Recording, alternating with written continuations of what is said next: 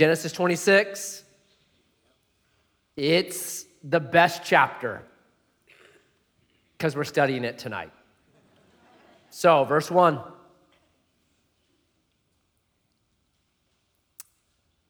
Now there was a famine in the land, beside the former famine that was in the days of Abraham. Kind of a weird little sentence right there, right? It's telling you something. When the Bible does stuff like that, it's very purposeful. And Isaac went to Gerar, to Abimelech, the king of the Philistines. And Yahweh appeared to him and said, do not go down to Egypt. Dwell in the land of which I shall tell you. Sojourn in this land, and I will be with you and bless you. For to you and to your offspring I will give all these lands, and I will establish the oath that I swore to Abraham your father. I will multiply your offspring as the stars of heaven, and will give to your offspring all these lands, and in your offspring all the nations of earth shall be blessed, because Abraham obeyed my voice and kept my charge, my commandments, my statutes, and my laws. Brilliant. There's a famine. And the very first thing the author says is, besides the famine that was in the days of Abraham. What we're going to see in the Bible is there's cycles. There's a famine in the days of Abraham, and there's a famine in the days of Isaac, right? They eventually meet the same dude. His name is Abimelech. It's possible it's a title. Abimelech is a title, but it's also very probable that Abimelech was a young man when Abraham met him during a famine, and now he's an old man, probably 100 years old. People were living longer then. They were eating organic. There wasn't all these pesticides and all this junk, right? So they were eating they were just living longer. They were healthier. They were paleo diet, whatever it was. That was normal what they ate. So just, they had long lives. So now it's about 75 years later, he could be 100 years old.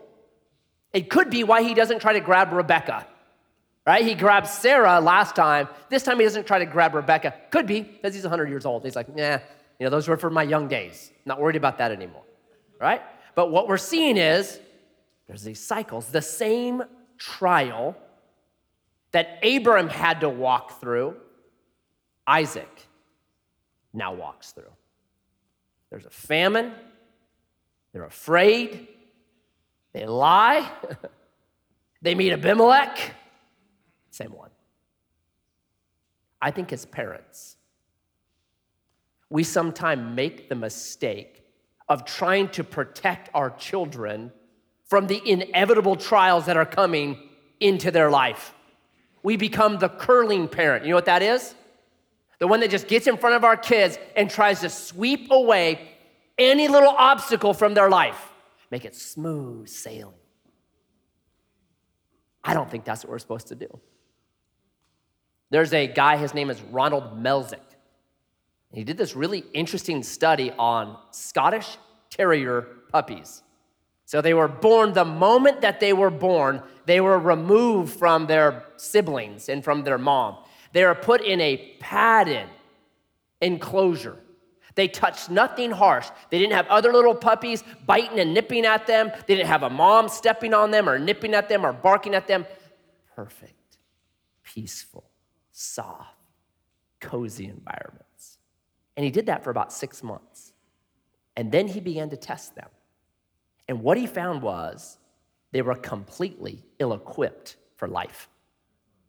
So they would put their nose up to a burning candle, and they would smell that burning candle until their nose sizzled off.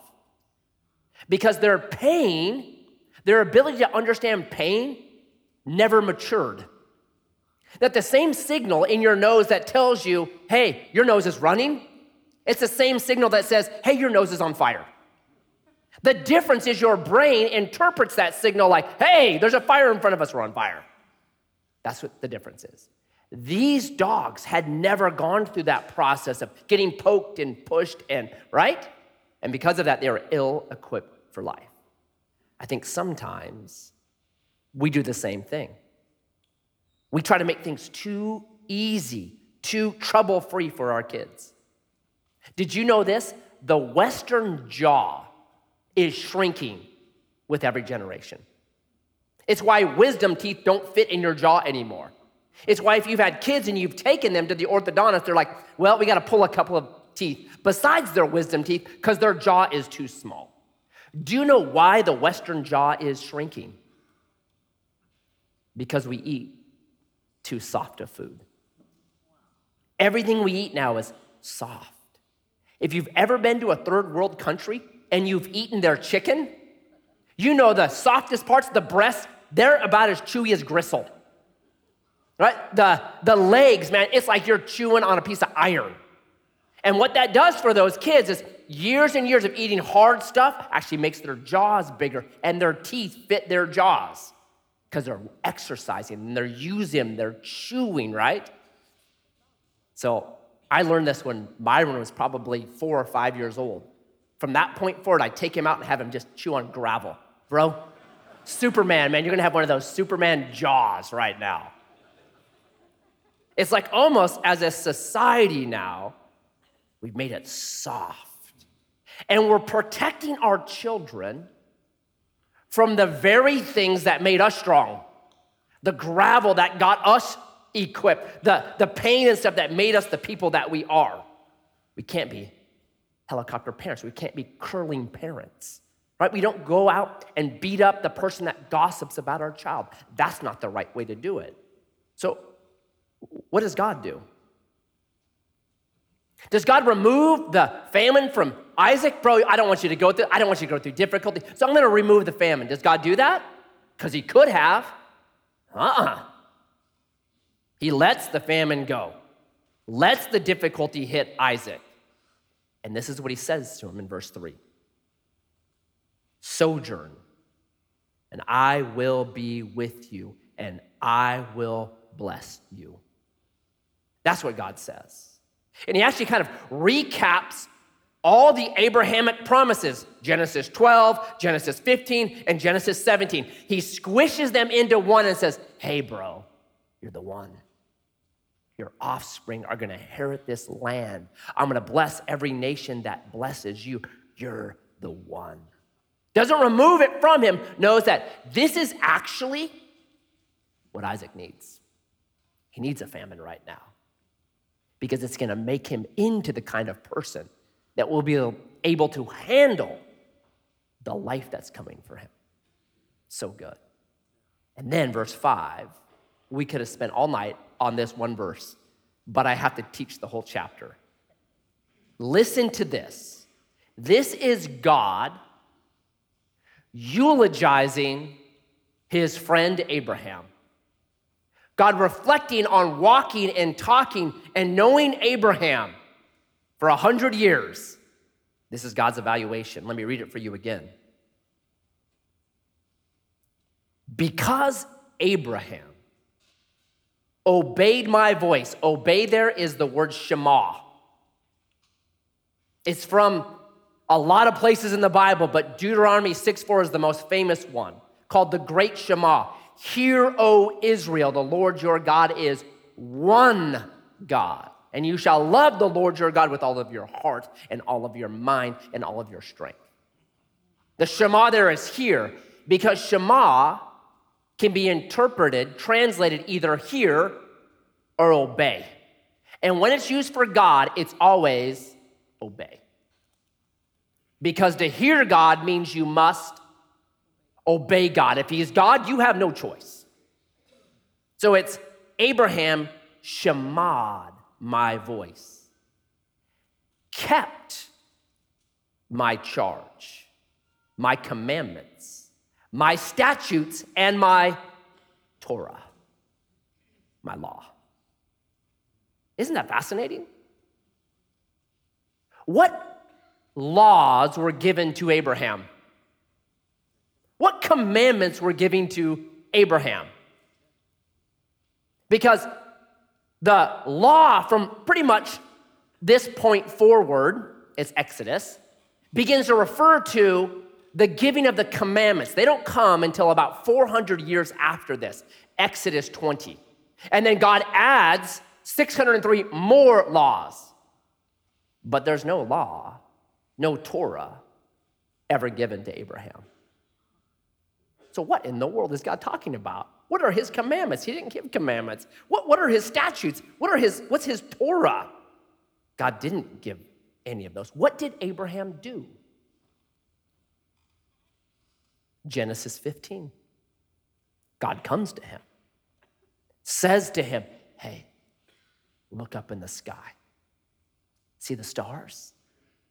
If you can number them, your descendants are going to outnumber the stars. I don't care that you're almost 100 years old, Abraham. That's what's happening to you. And how did Abraham respond? It's Genesis 15, verse 6. And Abraham believed. The Hebrew word there, amen. Abraham amened God, and it was counted to him as righteousness. Like, are you kidding me? God, you're going to do that for me at 100? No way. Amen. So be it. And God said, that's exactly what I want. I want people that believe I am good and generous. Good job, Abraham. That's what he did. He believed God was good and generous, and that's what all the rest actually does. And then later on, in Genesis 22, when God asks Abraham to do something that is unthinkable, take your son, your only son, Isaac, and sacrifice him, Abraham obeys God. How could he do it there? Because Abraham believed God was good and generous, and they would come back down that mountain. It's what he says to his servant.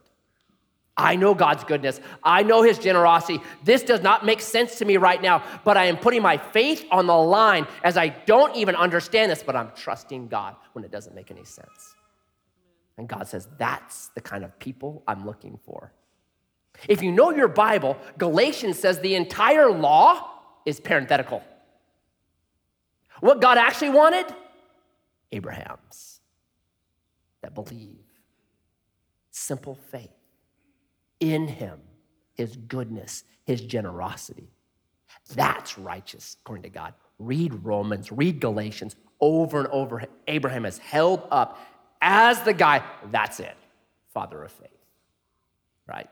Brilliant. He fulfills all that, and he was not a perfect man. We've studied him. He lies about his wife. He's dishonest. He takes on Hagar. He does some stuff that's not great. But what God remembers is his faith in him.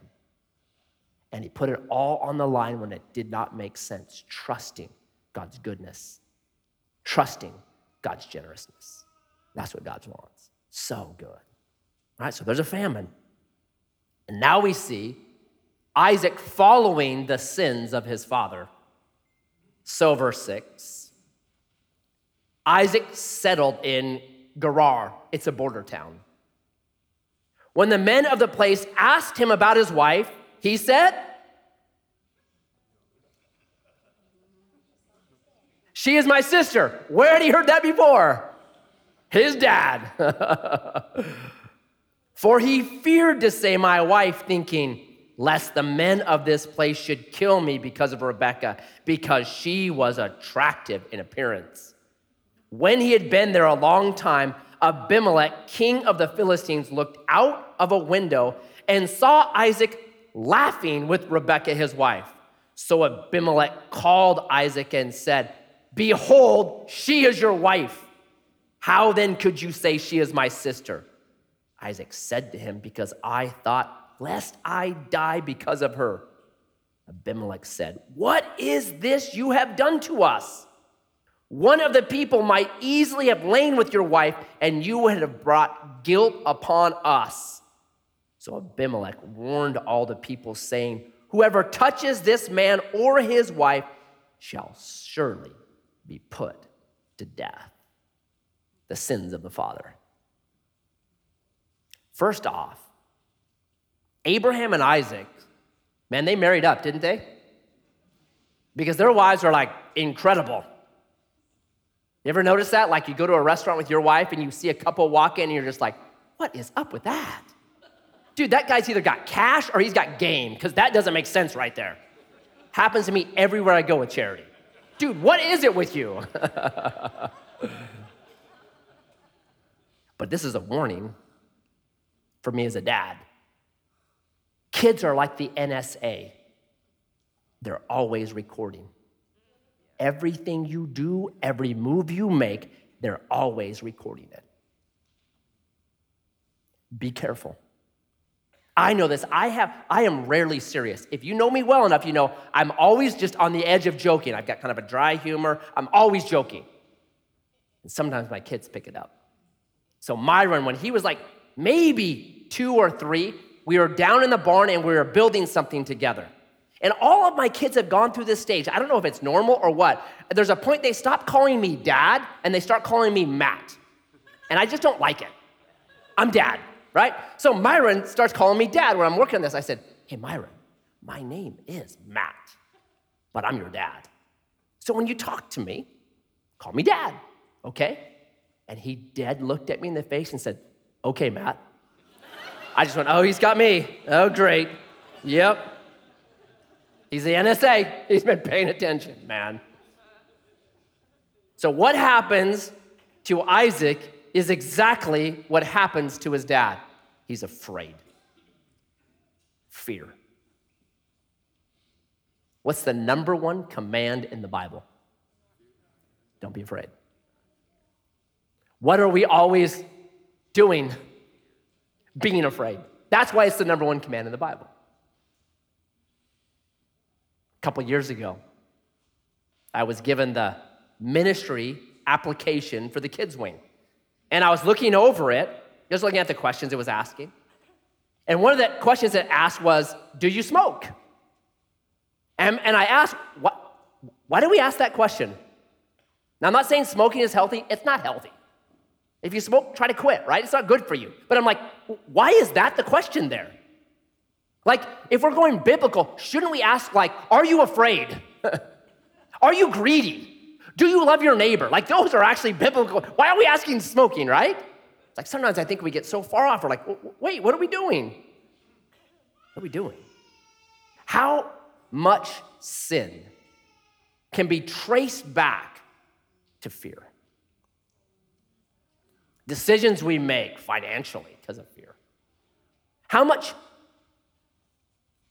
does peer pressure, the fear of your peers, not liking you or saying something negative to you, or how much does fear cause young people to make really poor decisions in their life? Fear not. It causes Isaac to do just what his dad had done. Same thing. So here's what happens. They're out in a field, verse 8 says. And the ESV says they were laughing. Now, maybe you're with your wife and you guys laugh all the time. That's great. They weren't laughing. The RSV puts it like this: cuddling, caressing. They were getting physical out there. And Abimelech happens to be like at a window. He looks at it, he's like, what?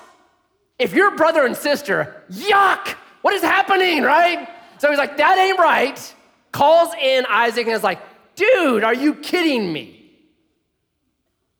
What are you doing? And you have again a pagan with a better moral compass than a believer. Right? I grew up in a church where it was like us versus them. We're on the inside and we're the good guys. Just us. Right here, we're good. Everybody out there, evil and bad, and look out. Look out for the music they play, because if you listen to that music, man, Satan will get into your soul through the drum beat, and you will go kill your neighbor. Right? Look out. So I was under this kind of impression, like, look out. Bad guys out there. If you go out there, you're going to be Ozzy Osbourne and bite the heads off bats. But that's not true, is it? Sometimes unbelievers have better moral compasses than you and me. And the best way for us to live life is not being like, oh, I'm so much better than you, is always remembering God's grace. Maybe G.K. Chesterton gives the best way forward. That famous author from 100 years ago writes Good Christians, a brilliant. Orthodoxy is such a brilliant book. And he was asked by the London Times, gigantic newspaper at the time, please give us an essay on what is wrong in the world. And G.K. Chesterton wrote back this, Dear London Times, what is wrong in the world? I am. Sincerely, G.K. Chesterton. And that should be everyone's initial response. I'm what's wrong. Look in the mirror. Is it I? Not them out there, they're so terrible. No, God, what about me? Show me where I need to change. Look in the mirror, right? That's what he does. So Isaac here is learning a very important lesson through famine and difficulty and being called in his junk. He's learning it, that God, in his grace, can wring good from evil. So he's all afraid of being down there. Now you've got the king, Abimelech, the one he lied to, the one he deceived, the one he was really playing like a fool. Now he becomes his protector. Don't you dare touch this man, and don't you dare touch his wife, or I will kill you. See, in the famine, in his fear, he's learning an important lesson about God. God's going to fight for me. I don't have to be afraid. Why? Because God's with me, and he will fight for me. And now you see the faithfulness of God in spite of his sin. And Isaac, verse 12, sowed in that land and reaped in the same year 100-fold. Yahweh blessed him, and the man became rich and gained more and more until he became very wealthy. He had possessions of flocks and herds and many servants, so that the Philistines envied him. Now the Philistines had stopped and filled with earth all the wells that his father's servants had dug in the days of Abraham, his father. And Abimelech said to Isaac, go away from us, for you are much mightier than we. I love this.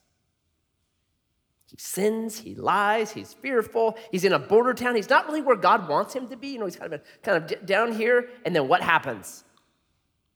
God blesses him 100-fold. Like August with people in their zucchini, like more than you could ever deal with, like that. 25-fold would be amazing. 15 is off the charts. 100-fold? No way. This is divine blessing. Have you ever been just a moron and had God bless your socks off? Right?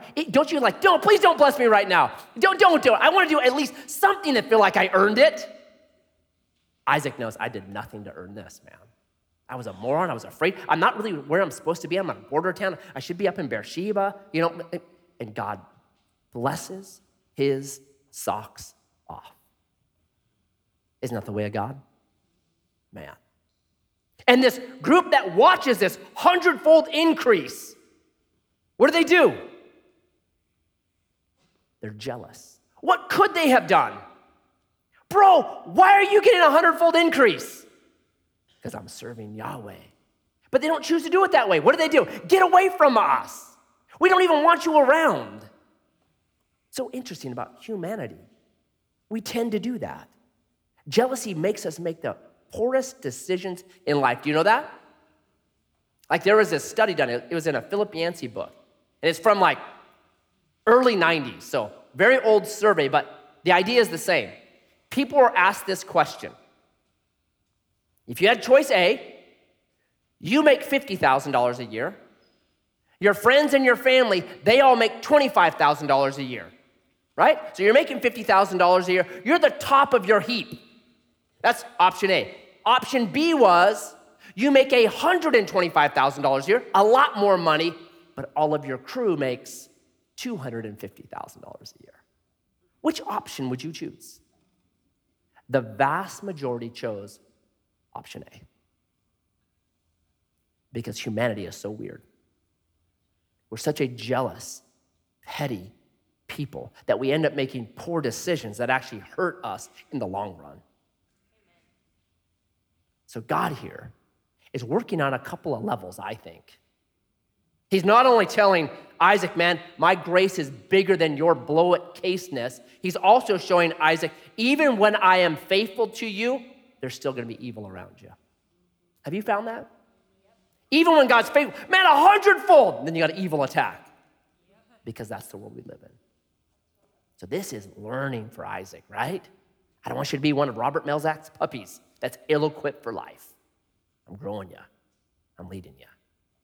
And then we see this incredible little story of the wells where you get fruitfulness. So Isaac departed from there and encamped in the valley of Gerar and settled there. He's slowly making his way back where he's supposed to be. And Isaac dug again the wells of water that had been dug in the days of Abraham his father, which the Philistines had stopped after the death of Abraham. He gave them the names that his father had given them. But when Isaac's servants dug in the valley and found there a well of spring water, what's the best well you could ever find? Spring water. You know what that means? It's coming out, bubbling out of you're not dropping a bucket down 25 feet or 50 feet and then pulling a bucket up. It's bubbling out. Best spring you could ever want. Best well you could ever dig. The herdsmen, verse 20, of Gerar quarreled with Isaac's herdsmen, saying, the water is ours. So he named the well Esek, because they contended with him. Then they dug another well, and they quarreled over that well. So he called its name Sitnah, and moved from there and dug another well, and they did not quarrel over it. So he called it Rehoboth, meaning room for me. For now Yahweh has made room for us, and we shall be fruitful in the land. One of the qualities I love with Abraham, Isaac's dad, is he was a peacemaker. He was willing to just, I'm going to make peace. I'm going to make peace. Now you've got Isaac doing the same thing. Instead of like fighting over this, he just moves to the next one. You know how unnatural it is to be a peacemaker? We don't naturally want to make peace. Do you know that? We naturally want to fight. So I cut this out many years ago. And this is called a toddler's property laws. So you've heard of the government property laws? Toddlers have property laws. Listen to these. Law number 1, if I like it, it's mine. Law number 2, if it's in my hand, it's mine. Number 3, if I can take it from you, it's mine. If I had it a little while ago, it's mine. If it's mine, it must never appear to be yours in any way. If I'm doing or building something, all the pieces are mine. If it looks just like mine, it's mine.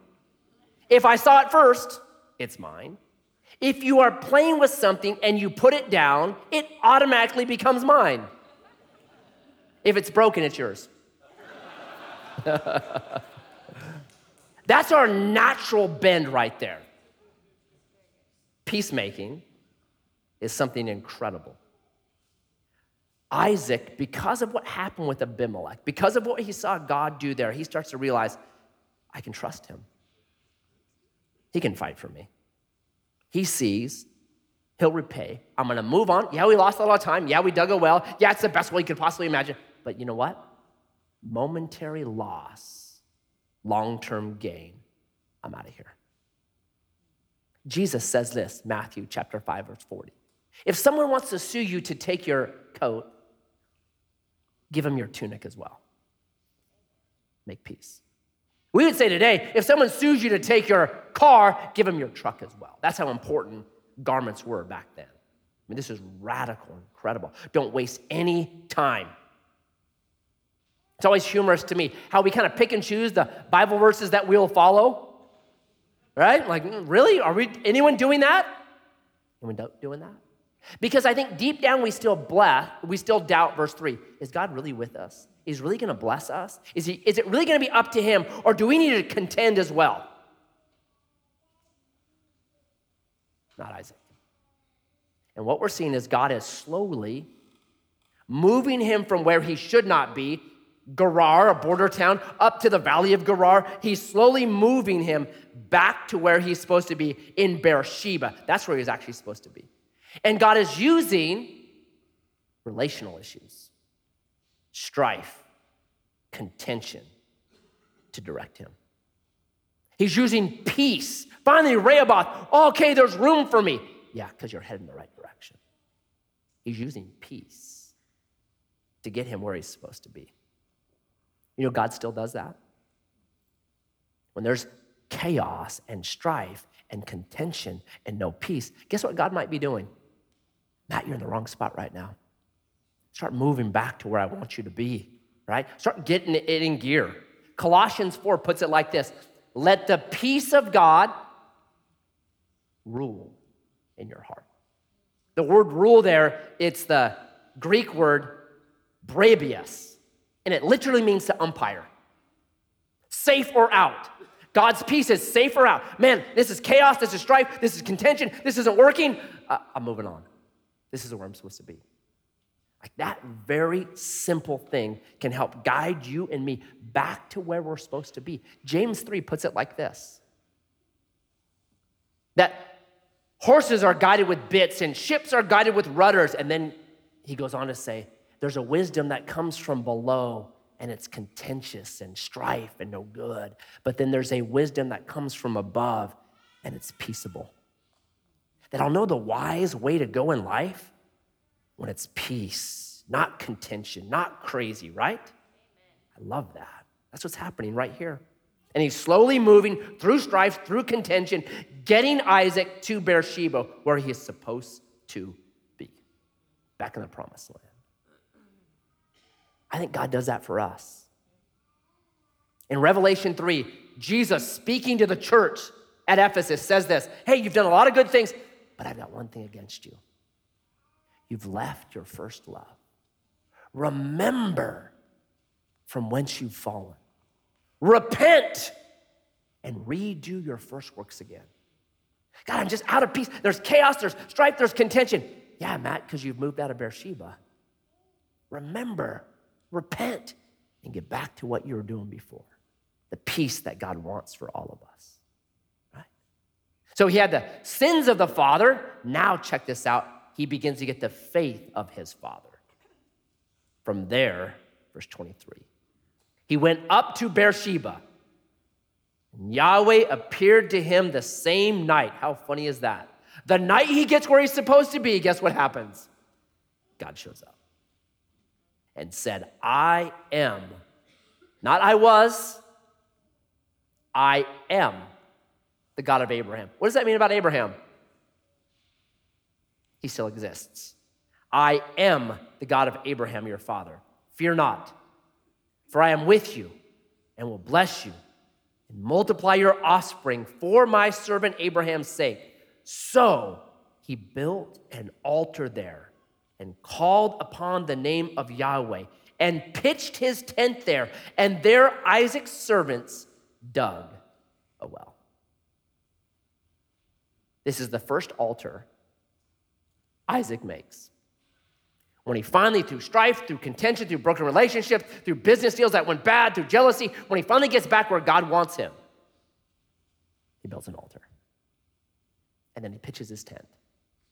And then he digs a well. I love that order. Altar, God first. Tent, family next. Well, occupation. How good is that? I think there are relational budgets in the Bible. Most of us probably don't like a budget, but you know a budget that protects you from going bankrupt? It says, pay off the most important things first, so you don't end up going to Disneyland and losing your house to foreclosure. So you put the most important things first. Pay the mortgage, pay insurance, pay the, right? And then if you run out of money before you get to Disneyland, you just don't go. That's what a budget does for you. Here, And I think the Bible teaches this. Here's the budget. You put God first. Seek first the kingdom of God and his righteousness, and all these other things will be added to you. You put family second. Above occupation, above ministry, family's second. There's no greater joy than to know your children walk in the truth. And then your occupation. Then whatever else you want. This is what Isaac does. Altar first. Pitch my tent for my family, number 2. And then we'll dig the wells for my occupation as a shepherd. Love that. When that gets out of order, look out. When family is put above God, look out. I've said this a million times. Men make great husbands, but they make terrible gods. Women make great wives, but they make terrible gods. Because what happens when we replace God with our spouse is we become really needy. We start trying to squeeze them for what they cannot give to us. They're not able to satisfy everything. And you just become clingy and needy, and you drive them actually away from you. But when God is first, he fills my cup. It overflows. I'm not coming to the relationship needy. I'm coming with my cup overflowing, able to give to her, not take and extract from her. Kids can't be put up, and it happens all the time. I talked to this one lady who said this, if my child did that, it would kill me. I said, time out. You're giving way too much power to that child. That's God's power, period. Don't give that power to the child. It's God, family, occupation. There's your relational budget. Keeps you from going bankrupt. It's what he's learning right here. Now we have shalom. When Abimelech went to him from Gerar with Ahuzah, his advisor, and Phicol, the commander of his army, Isaac said to them, why have you come up to me, seeing that you hate me and have sent me away from you? They said, we see plainly that Yahweh has been with you.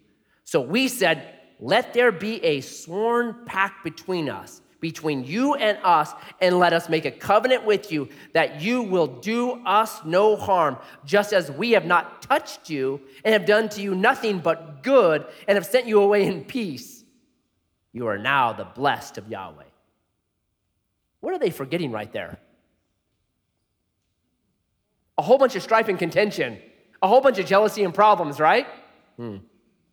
So he made them a feast, and they ate and drank. In the morning they rose early and exchanged oaths, and Isaac sent them on their way, and they departed from him in peace. That same day Isaac's servants came and told him about the well that they had dug, and said to him, we have found water.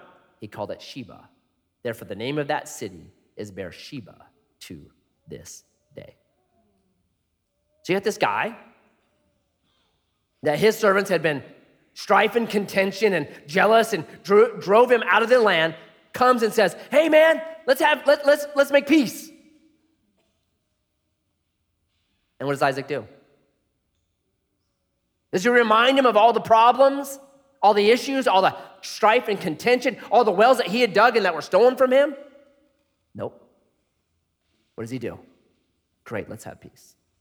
Let me make you a feast, and let's make oaths. Isaac is becoming a giant spiritually.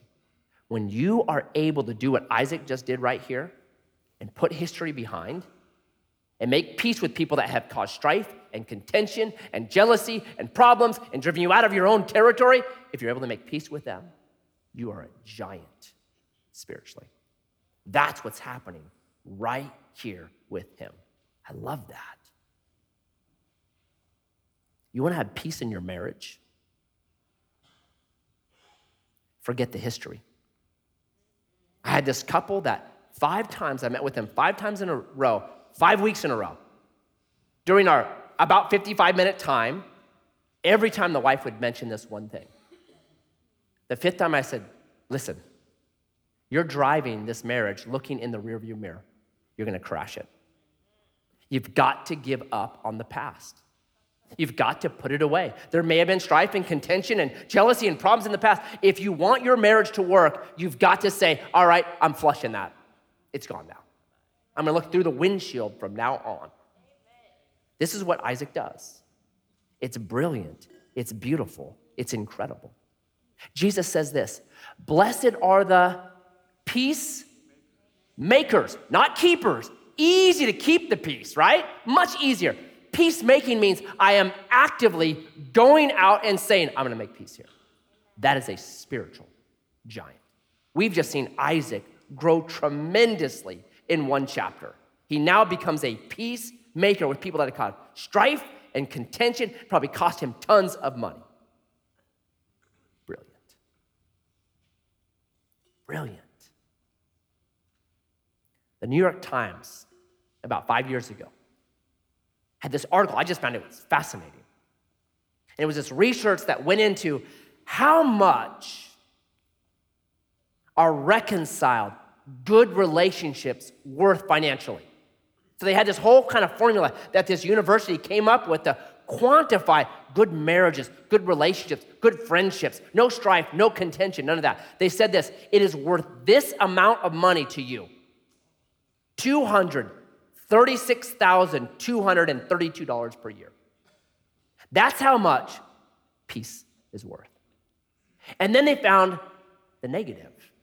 If you're full of strife and full of contention and jealousy and all those problems, here's what they found. It is a negative of $255,000. The other direction. You want a giant raise this week? Make peace. Like Isaac, put it behind you. I know it's strife. I know they stole that from us. I know we did a lot of work on that. I know it's the best world in the world. I get it. But I want peace above that. I want peace above being right. That's what he got here. So good. One final little note. When Esau was 40 years old, Esau is one of Isaac's sons. He took Judith, the daughter of Berai, the Hittite, to be his wife, and Basemath, the daughter of Elon, the Hittite, and they made life bitter for Isaac and Rebekah.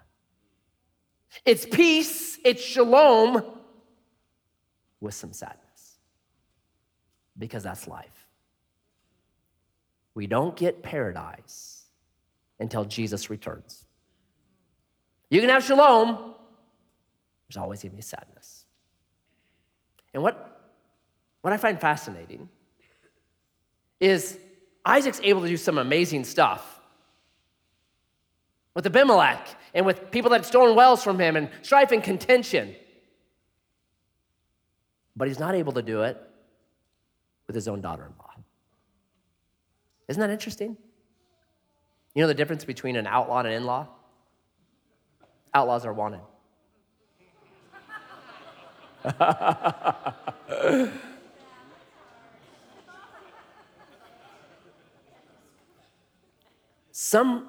For some reason, it's way harder in your house. Anyone here have no hands? Children that have married spouses that you just, right? Somehow it's harder. It's in your own home. The grace that we can extend to an Abimelech or to these shepherds that did stuff to us, man, somehow that grace is bigger than the grace that we extend to the people in our own home that we're going to spend the next 50, 60, 70 years with. Are we kidding?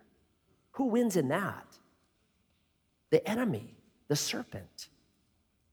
We need to be a people that say, I'm prioritizing the grace for my in-laws, for my children, for my family. I'm going to give them more grace, not less grace. Like we just take for granted our family and take for granted these. We shouldn't do that. We should have way more grace for those that are inside of our home than anywhere else. Even though we know them better, totally. More grace. You will never regret it. John, that great apostle, said, there is no greater joy than know your children are walking in the faith. Give them extra grace. Jesus, I thank you for Isaac. I thank you for the growth from the sins of the father to this brilliant peacemaker. I pray that we would be becoming a people that prioritize, not just peacekeeping, as important as that is, but proactively being peacemakers, willing to forget strife and contention and whatever it is, saying, none of that's worth it. Peace is more important. Help us, guide us in that. Empower us by your Spirit to be those kind of people. I pray for dads in here. I pray that the path that we are charting even today is a path that we'll be proud our kids walk in as well because they're paying attention. I pray that we would be a people that realize how good your grace is for us. 100-fold. And we would respond with gratitude. And I pray these things in Jesus' name. Amen. Amen. God bless you guys.